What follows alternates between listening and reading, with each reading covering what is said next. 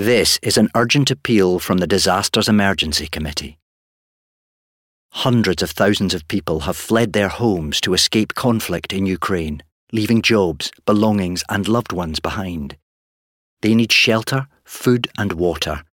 You can help. To donate online, search DEC or text radio to 70150 to give £10. Thank you. Streaming 24/7, this is Brum Radio. Thank you for downloading this Brum Radio podcast.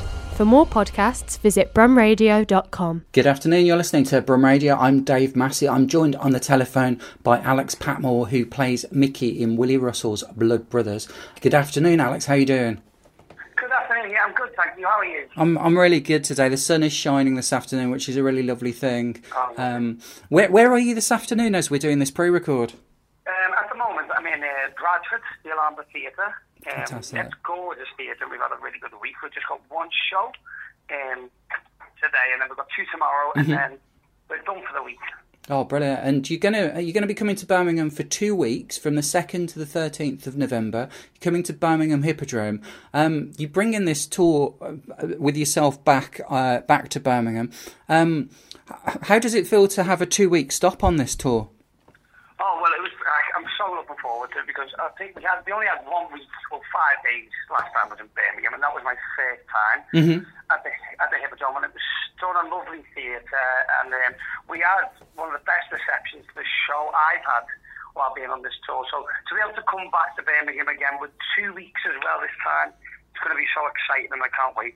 Brilliant. I'm coming to this night on the 2nd of November, which is tonight as this gets broadcast.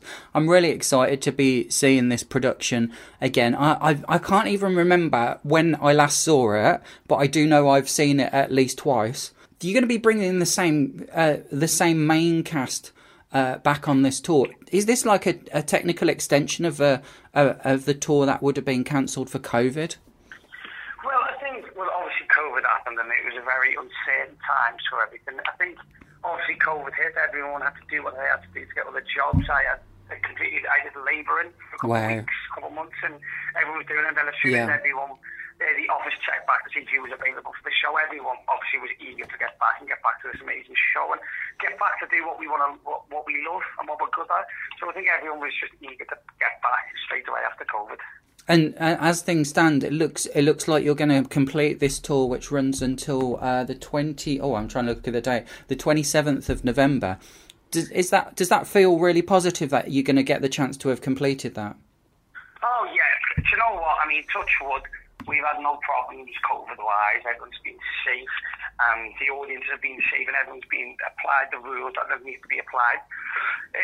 So it's going to be exciting, and it's going to be just a bit of normality that we can get through a full tour, and then obviously we're picking up the tour again in January. So it won't be too long before we're back on tour again after Christmas. And it's just been such an uncertain time, and everything that's been happening, and it just feels positive. For once, we've had such negative times for such a long time. It just feels a lot positive and normality to be able to get through this tour. And the story itself is a very uplifting story, even though it makes a lot of people cry, I think. How does that feel to have such an emotionally charged story to tell every night? Well, I think the proof's in the pudding, really, with the writing. There's so much that people can relate to this show so much, even though it was written 40 years ago. Like, the problems in the show that the characters have are still relevant today, and people, like the things of when people lose we have stuff where people go redundancy. Like, we've had that so much in the last year and a half, and so I always say that mental health, which is still such a hot and sensitive topic, that is in the show. And so the problems these characters face, which the players started, it's set in the 60s and we finished in the 80s. For such a long time ago, the problems are still relevant today. And I think that's why people can still relate to this show. No matter if they're the age of 50 or the age of 60, people can still relate to the show today. Do you think that we maybe understand mental health issues as the public a little bit better than we did when the production first started?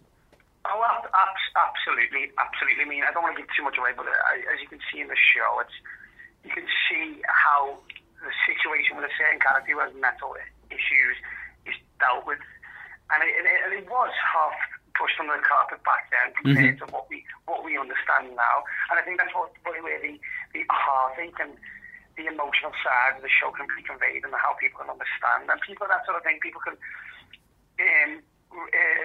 understand and relate with it. Yes. But yes, you can definitely see the progression from now to then with men's mental health. Do you have a particular moment in the play musical that you love yourself above all of the other moments?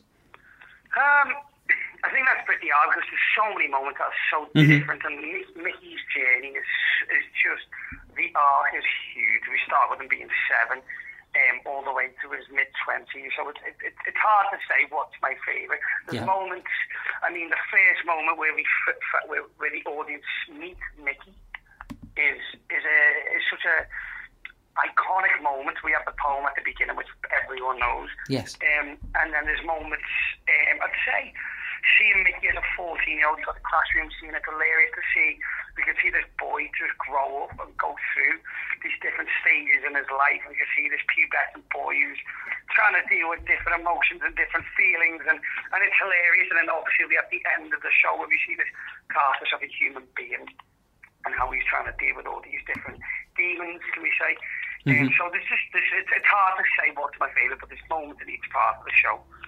It's a really thrilling show, and for me, when people talk about musicals, the iconic musicals of our generation, Blood Brothers is right up there within, the Les Miserables and those sorts of stories.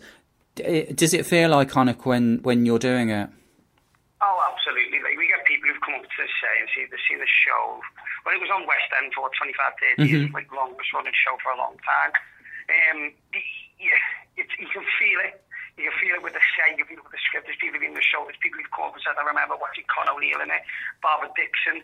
Like, these people don't come back and watch your show 40 times if it's not iconic and if it's not good. Fantastic. And I mean, as I say, I think this is going to be my third, maybe even my fourth time having seen it, and I'm just thrilled to be able to come back to the Hippodrome and see this. And the fact it's there for 2 weeks is just really exciting, and it really shows that the thirst of the Birmingham audience and the audience in the region to come and see it.